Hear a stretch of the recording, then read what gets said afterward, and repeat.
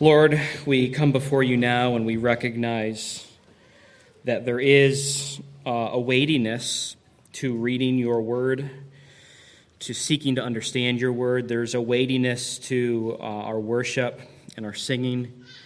And all of these things are weighty because you are holy. And that holiness is something that quite frequently we don't comprehend as we ought. And so I pray that you would help us today to have just a small glimpse of your holiness. I pray that you would take your word, and you've already promised that it will not return void. And so we pray that you would use your word to do today that which you have designed it to do, that it would encourage those who are discouraged, that it would rebuke those who are in sin, that it would point all of us to Christ and the sufficiency of the gospel and just the glory of your character and your person, that we would be in awe of you today. We pray this in Christ's name. Amen. Today we will be looking at the last verse in 1 Corinthians chapter 13. We have been in a series in the book of 1 Corinthians, and we've spent quite a bit of time in 1 Corinthians chapter 13. 1 Corinthians 13 and verse 13 says this, "So now faith, hope, and love abide, these three, but the greatest of these is love." This verse, if you were not aware, can be found on picture frames, wooden crosses, keychains, and bookmarks in every Christian bookstore across the country. Some have just the first part of the verse, some have just the second part of the verse, and some have the whole thing.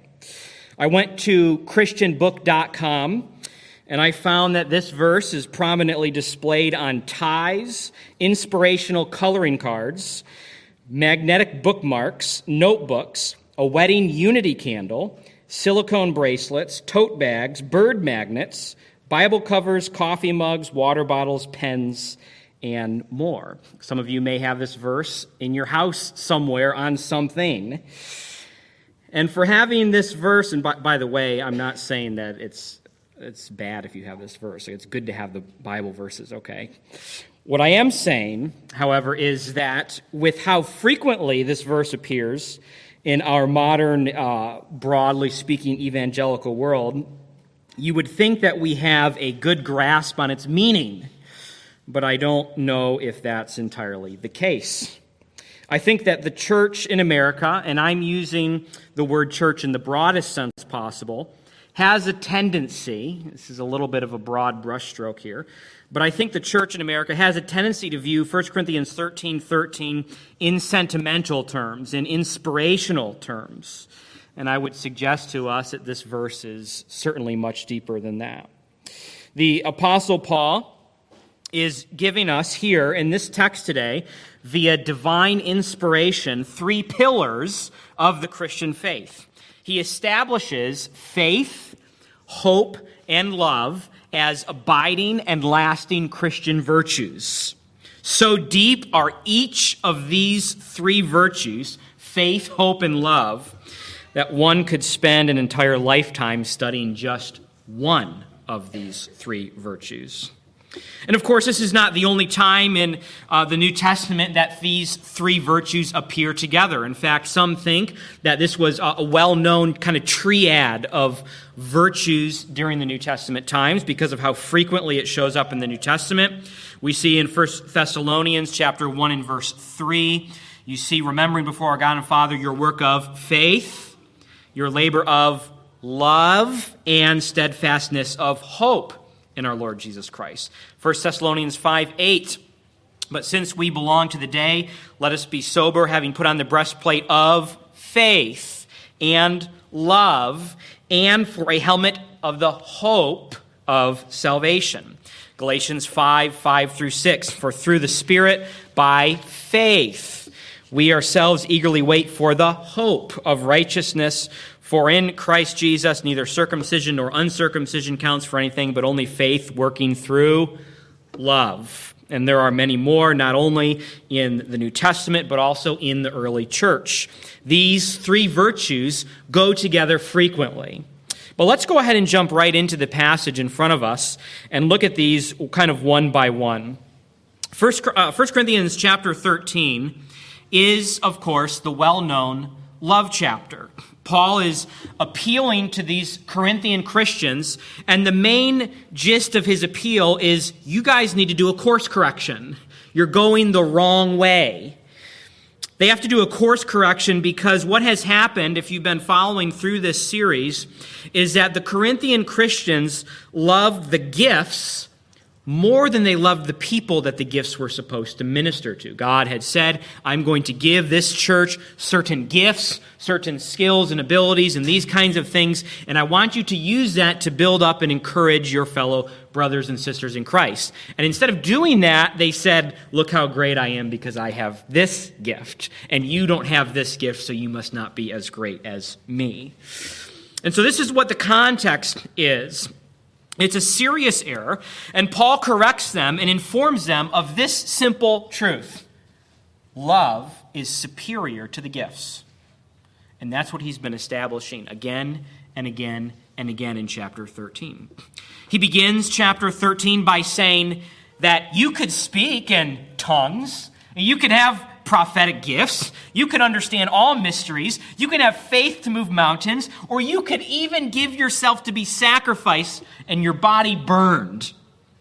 But if you do that without love, you are nothing. Then he lists the attributes of love. Love is patient and kind, it is not rude, it is not irritable, so on and so forth. Then he talks about love enduring forever. And now he concludes this poem on love with verse 13. Now here in his conclusion of this poem, he gives to us two additional Christian virtues.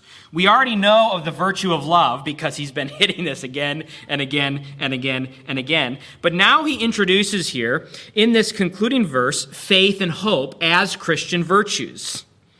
And as I mentioned in the introduction, the Bible introduces or includes these three virtues in other places. I counted at least 10 places in the New Testament where these three virtues were brought together. And while this part right here is maybe a little bit of speculation, I think it is reasonable to assume that the Corinthian Christians were familiar with this triad. One commentator makes the same observation and says there is good evidence to suggest that this was a familiar triad in early Christian preaching, and therefore it would have been well known to the Corinthians. Perhaps the Corinthians, too, like us, had faith, hope, and love printed on ties, coffee mugs, bookmarks, t-shirts, and inspirational coloring cards.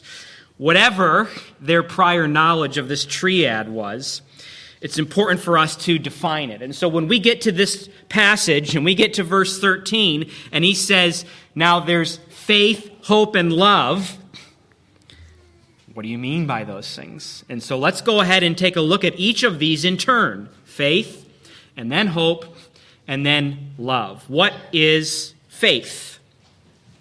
The word faith is, in the Greek, a noun, or at least in this verse it is a noun.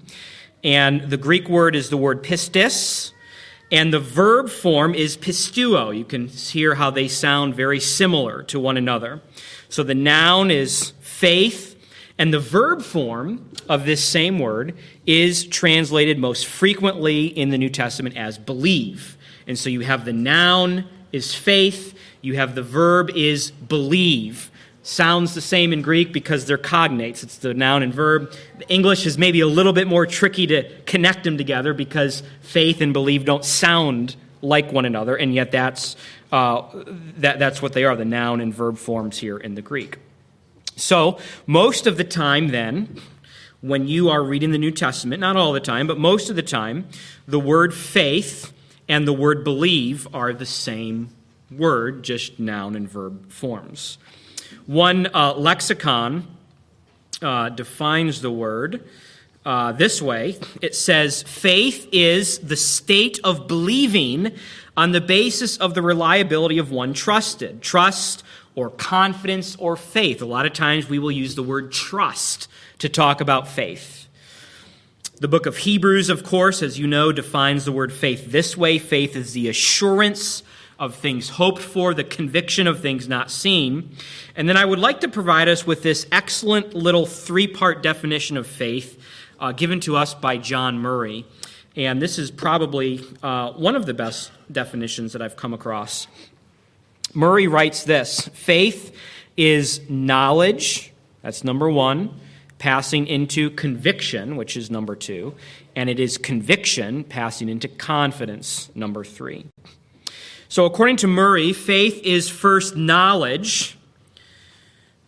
Why is faith knowledge? You have to know what you're having faith in, right? If I said you need to have faith, what would your next logical question be? Faith in what?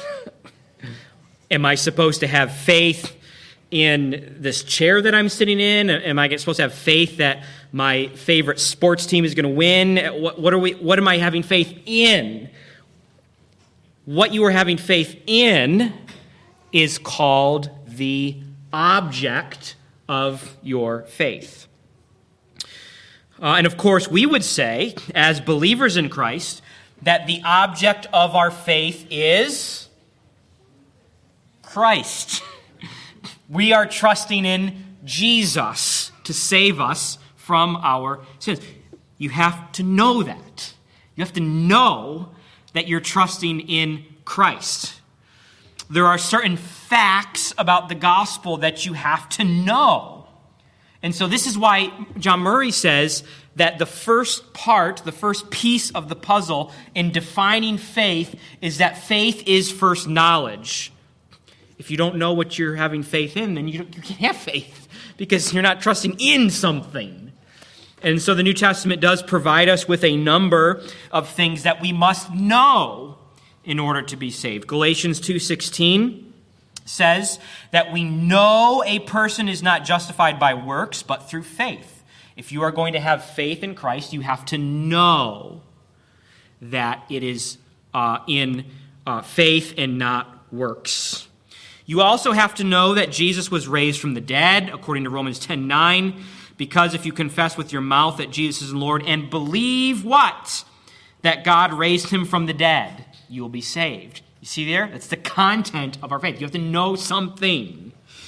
You also have to know that Jesus is God. John 8:24, I told you that you would die in your sins, for unless you believe that I am he, unless you believe in my deity, you will die in your sins.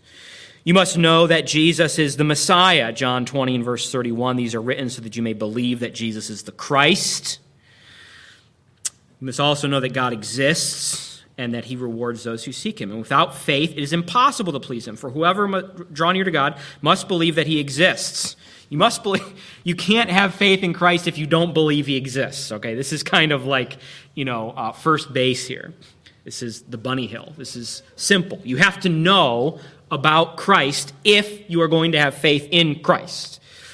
Christian faith thus emphasizes the importance of the content of faith. So the world might talk about faith in more inspirational or sentimental terms, and the world is not as concerned with the content of your faith. So if you are going through a trial or something like that, you might say, man, I just have faith.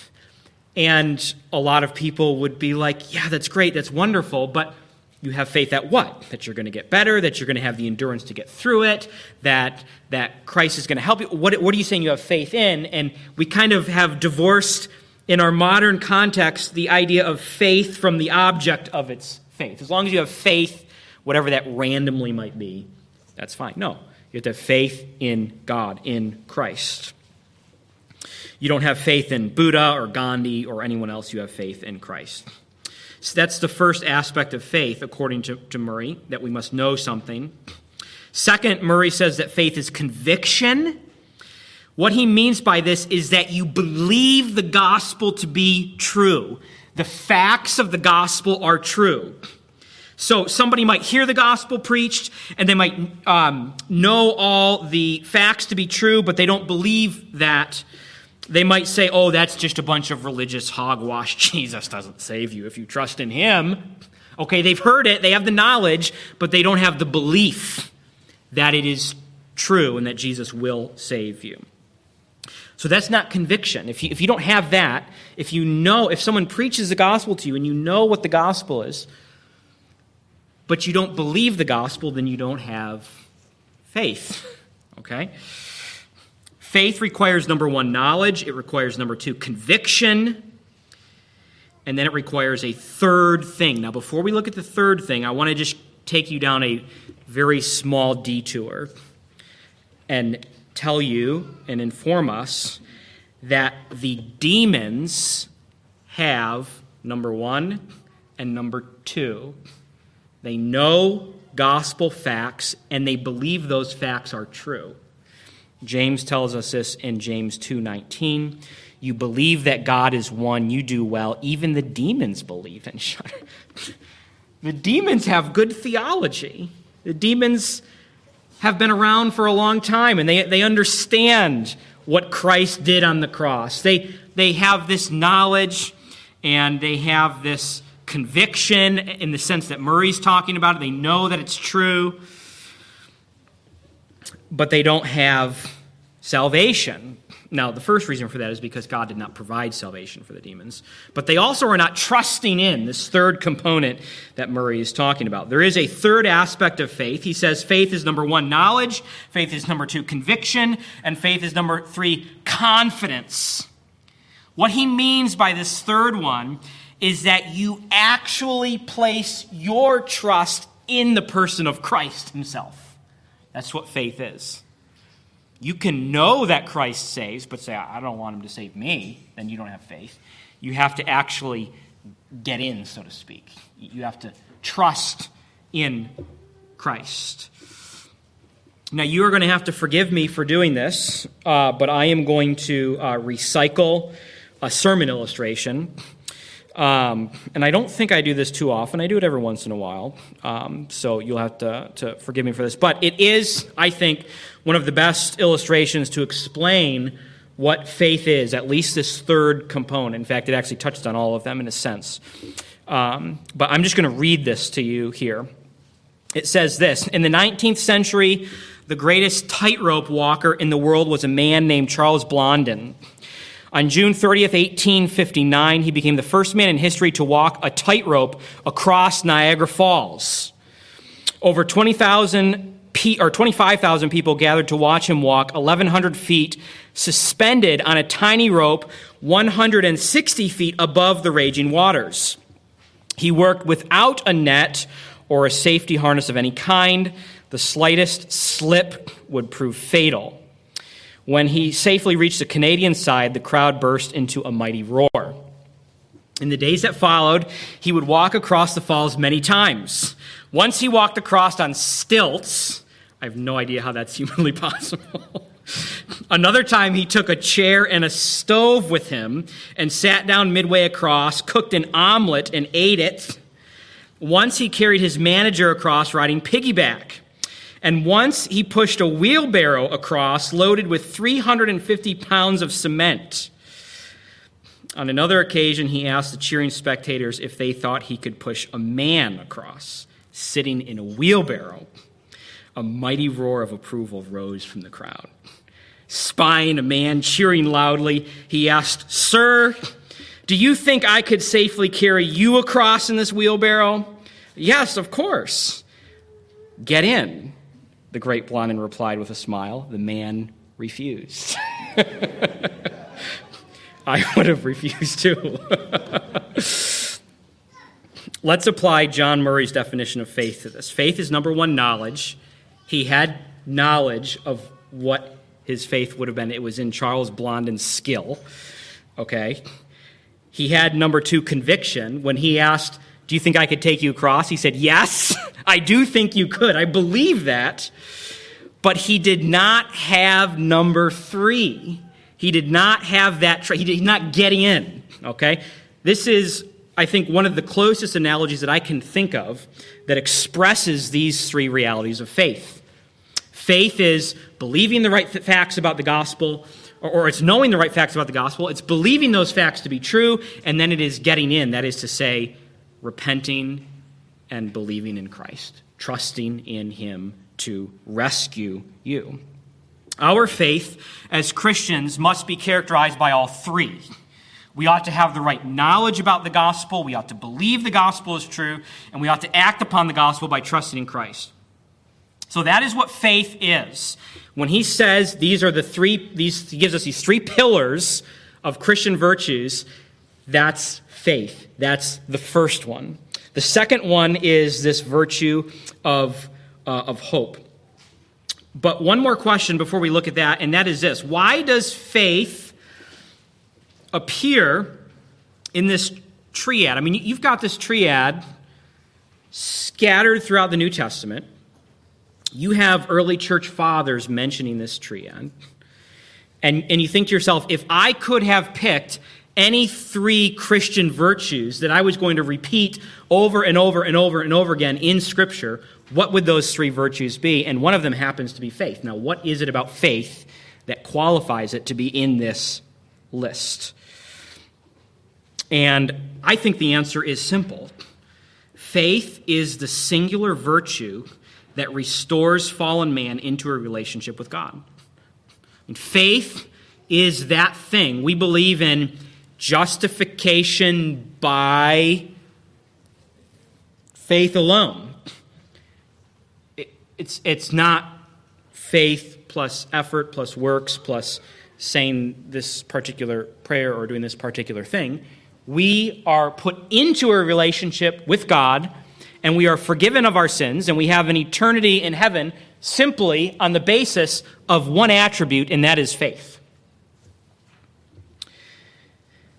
I think that's why it makes it in this list. I think there's a second reason why it makes it in this list, and that is because what is so glorious about faith is not faith in itself, but as what the end of faith is.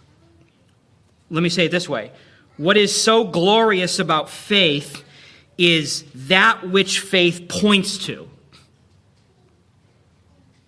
Faith is not pointing to you and I. Faith does not point to your greatness. In fact, if there's anything in faith that points to you, it is in your weakness. Okay? But faith has a big arrow, and it is pointing to God. It's saying, trust him. Trust in God. Don't trust in yourself, trust in God. And so the arrow is pointing in that direction towards God, and it is saying, he is sufficient, he is worthy, he is great, he is good, he is kind, he is able to save you.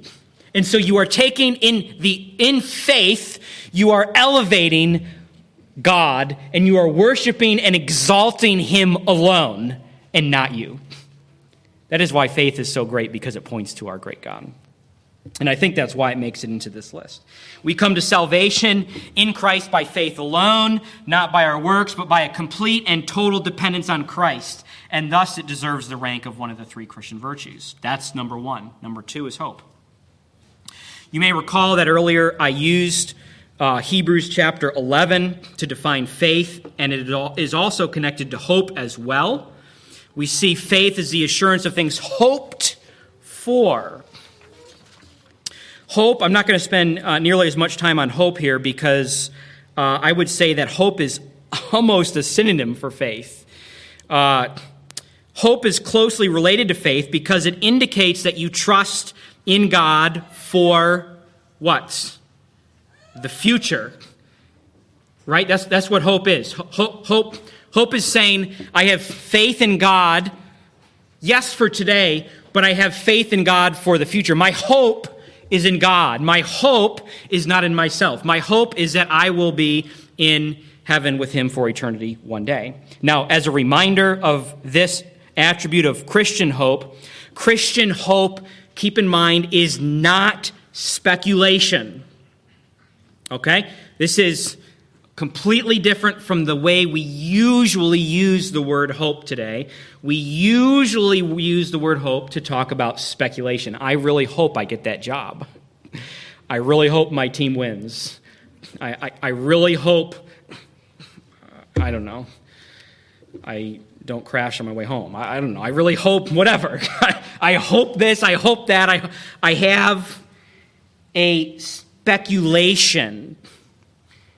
Christian hope is not that.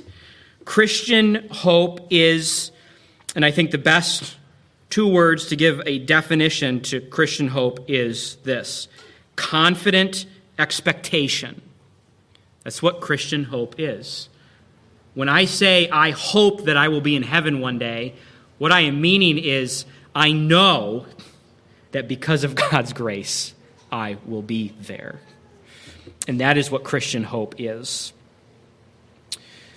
And I would say that the reason that hope is in the ranks of this triad of virtues is also because of its object as well. What is the object of hope? It's God. Again, glorifying that same God. That is the second virtue. The third virtue is love. And I'm going to get into that a little bit more in a minute here, because in the second half of the verse, he's going to say the greatest of these is love, and so we'll unpack it a little bit more there. But the one more noteworthy thing I want to say about the first half of this verse is that faith, hope, and love, all three of these are said to abide. That is to say, they will all last. They are all permanent. Faith and hope, and there is some discussion actually about this, whether faith and hope will last into eternity. And I think I didn't count, but probably it's almost a 50-50 split in all the commentaries that I read. But I would suggest that faith and hope will last into heaven because we still are trusting in God to be there. I still am relying on Him. I'm not, at that point, I am in His presence, but I have hope in heaven that I'm going to be in His presence tomorrow. And I'm trusting Him continually as I am in His presence. And so these virtues will last forever. But something stands out in these three virtues. What is it that stands out in these three virtues? It's the second half of the verse. Which one is it? It's love. He says, faith, hope, love, they abide, but the greatest of these is love. What purpose does this verse 13, hold in this passage? Why is verse 13 here? How is it holding together what's going on? I want to trace, I want to go back and pull in the context of this whole section and walk you through, step by step, the logic of the Apostle Paul, and hopefully this will make sense. And I even put it up on the screen for you so you can think about it and process it a little bit more. And I'm going to give you 6 points here that I think is a logical A to B to C to D to get us to where we are in verse 13. Number 1, Paul is dealing with some selfish people who love spiritual gifts because they think it tells others how important they are. Okay? This is who he's dealing with. There's a bunch of people who say, look what I have, look at me, look at me, look at me, look at me. That's number 1. Number 2, Paul corrects their thinking by reminding them that the people don't exist for the sake of the gifts, but the gifts exist for the sake of the people. In other words, God gives gifts to serve others. Right? These gifts exist to serve people. You're supposed to use the gift to serve. You're not supposed to use the gift to put a billboard up on top of your head and say, look at how great I am. Okay? That's where we've been so far. That's number 2. Number 3 is this. And this is talking about chapter 13. Paul spends a whole chapter telling them about how great love is and how it is better than the gifts and how it is the purpose for which the gifts exist. Gifts exist to show love. Do you see your neighbor sitting next to you here at Crossview Church? You are supposed to use the gifts that God has given you to minister to them and to serve them and to love them. That's the third point. Number 4, love is so great even that tongues, prophecy, understanding, knowledge, faith, and sacrifice are nothing without it. That's how he starts out chapter 13, remember? It's nothing without love. Number 5, we also saw this in chapter 13. Love is so great because it's eternal. The partial passes away. The eternal, that is love, lasts forever. And then finally, number 6, this is verse 13. Love is so great that it is even the best of the 3 greats. The 3 great Christian virtues. You know, faith, hope, and love. You know how we talk about that all the time. You know how it's in at least 10 verses in the Bible. You know how the early church fathers talk about it. And you know how we have this plastered on ties and coffee mugs and all this kind of stuff. The greatest one is love. Out of the 3 greats, this is the top. Do you see then how this verse fits in with the logic of the chapter?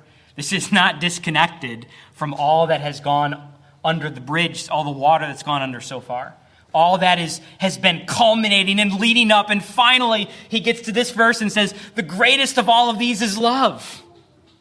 This is how you are supposed to act in the church, not like selfish brats, but people who truly love and care and serve your neighbors. Here's another way of summarizing it. Love is the greatest, love is the greatest, love is the greatest, love is the greatest, love is the greatest, love is the greatest, love is the greatest, it's the greatest, love is the greatest, love is the greatest, love is the greatest. And oh, by the way, you know about those 3 Christian virtues, faith, hope, and love? Love is the greatest. It's the top of this list. Now, why? I mean, that's a natural question, right? Why? Why is love the top of this list? Well, Paul doesn't tell us, which is kind of frustrating. He just declares it. Now, he can declare it because he's writing under inspiration of the Holy Spirit, and God can declare, and he doesn't have to give a reason why. He does, and many times, but he could just simply say, love is the greatest, and that's what it is. But I will bring in a couple of other passages and a couple of other thoughts on this. One reason that we might say that love is the greatest is because of what we see in 1 John 4, 7 through 8. Beloved, let us love one another, for love is from God, and whoever loves has been born of God and knows God. Anyone who does not love does not know God, because God is love. God is love. I mean, God, the very character of God himself is that he is love. It doesn't say that God is loving or that God loves. He does, okay? But it says God is love. And so the verb comes out of the noun. God is love, therefore God loves and does loving acts towards people. Okay? Matthew 22, 36 to 40. Teacher, what is the great commandment in the law? And he said to him, you shall love the Lord your God with all your heart, soul, and mind. This is the great and first commandment. And the second is like it. You shall love your neighbor as yourself. On these 2 commandments depend all the law and the prophets. Love is, according to these 2 passages, the greatest noun. It's the greatest noun because God is love. And love is the greatest verb because the greatest commandment is to love others. That's the verb form, to go and love others. Love is the pinnacle. You see, because God himself does not need to have faith and hope, because he's the object of that. God is not, I'm trusting in something outside of myself to da-da-da-da-da. No, he is. But even though God doesn't need to have faith and hope, I mean, we do, certainly, but God has love. So to be loving ultimately is to be Christ-like. That is why this is such a pinnacle here, is because for me to be loving to others is to be like Christ. That's the goal of our Christian sanctification, is it not? To be like Christ. All right, where does this leave us today? Well, we should love others, so there's that. I do want to say that we have a tendency to view love as synonymous with kindness. And it is true. In fact, we just saw a few weeks ago that love is kind, is patient and is kind. But love is more than that. There is a lot more going on in what love is. Well, what is it? If love is more multifaceted than just kindness, what is love? Well, in case you missed it, love is patient. Love is kind. Love does not envy or boast. It is not arrogant or rude. It does not insist on its own way. It is not irritable or resentful. It does not rejoice at wrongdoing, but rejoices with the truth. Love bears all things, believes all things, hopes all things, and endures all things. And so I just want to give a couple of practical thoughts here on loving others according to this context here. You preach a sermon on 1 Corinthians 13, and the pinnacle verse is that the greatest is love. And so immediately we are thinking, how can I apply this? I can apply this by being a loving person. And so we could be here all day long with saying love by doing this, and love by doing that, and love by that, and this, and this. We could apply this text in about 1 million directions. There are 1 million things you could do in your day-to-day life that would express this virtue of love. So I certainly can't cover all of them, but I thought let's first apply this in the way that is most relevant to the immediate context of the passage. The immediate context of the passage is that you guys are not serving other people in the church with your gifts. You're using them as a display of your own righteousness. Stop that and love others. That's the context, right? So let's apply it in that kind of a way. Remember, there is a connection between the big connection, the big tie here that we cannot sever. We can't look at a text of Scripture in isolation. The big connection point is that there is a tie between love and spiritual gifts. Those are connected together here. Okay, this is not just a sentimental detour in 1 Corinthians. There's a tie between spiritual gifts and love. Okay? So, if that's the case, if the immediate context is that you ought to lovingly use your gifts to minister to others in the local church, then the first application is obvious. Regularly attend church and use your gifts to serve others in the church. That is as close of an application as you can get to the immediate purpose and reason why this was written. It is unloving to withhold yourself and your gifts from the body of Christ. We are not called to be rogue Christians. We are not called to be isolated Christians. We are not called to be individual Christians. We are called to be Christians in a body. This is the exact meaning of Hebrews 10. Let us consider how to stir up one another to love and good works, not neglecting to meet together, as is the habit of some, but encouraging one another. Now, according to Hebrews chapter 10, why should you not neglect meeting together? What is the reason? Because of the first half here, right? You have to be able to stir up one another.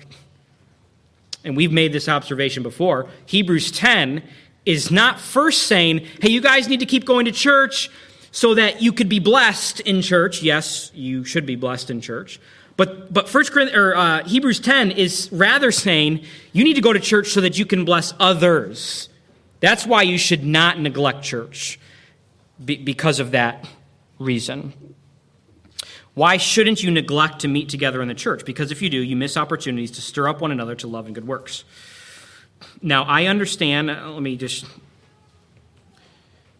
go on a little bit about this here and thinking through some applications. I understand there are days when church is over and I have got to run out of here when I do church membership, okay?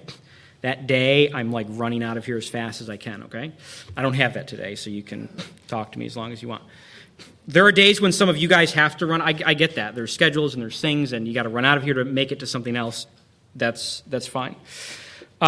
Generally speaking, though, I would suggest to us that part of being here in the church is not to be just a spectator, but it is to fellowship and love one another, okay?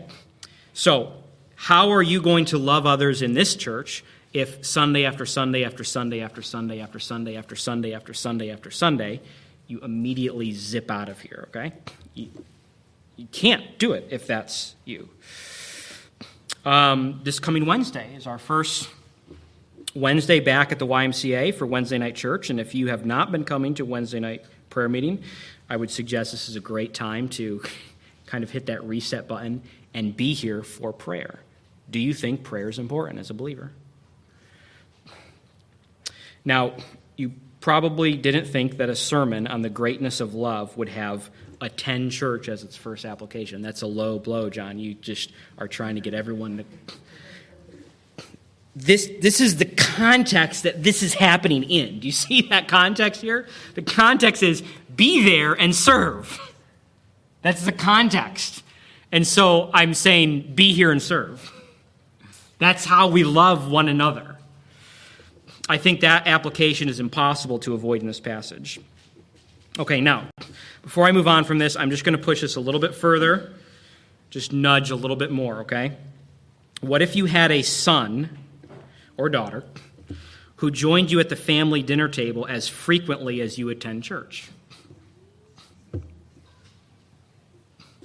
What if your son or daughter got up from the dinner table as quickly as you leave church? This is not a guilt trip sermon, okay? This is not what this is, okay?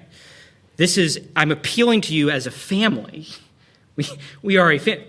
Let's be together and love one another and enjoy being together, okay? That's what this is. But be here, okay? And Wednesday, too. All right, what other applications can we draw from this text? Again, there's millions of them, but just let me give a couple more thoughts.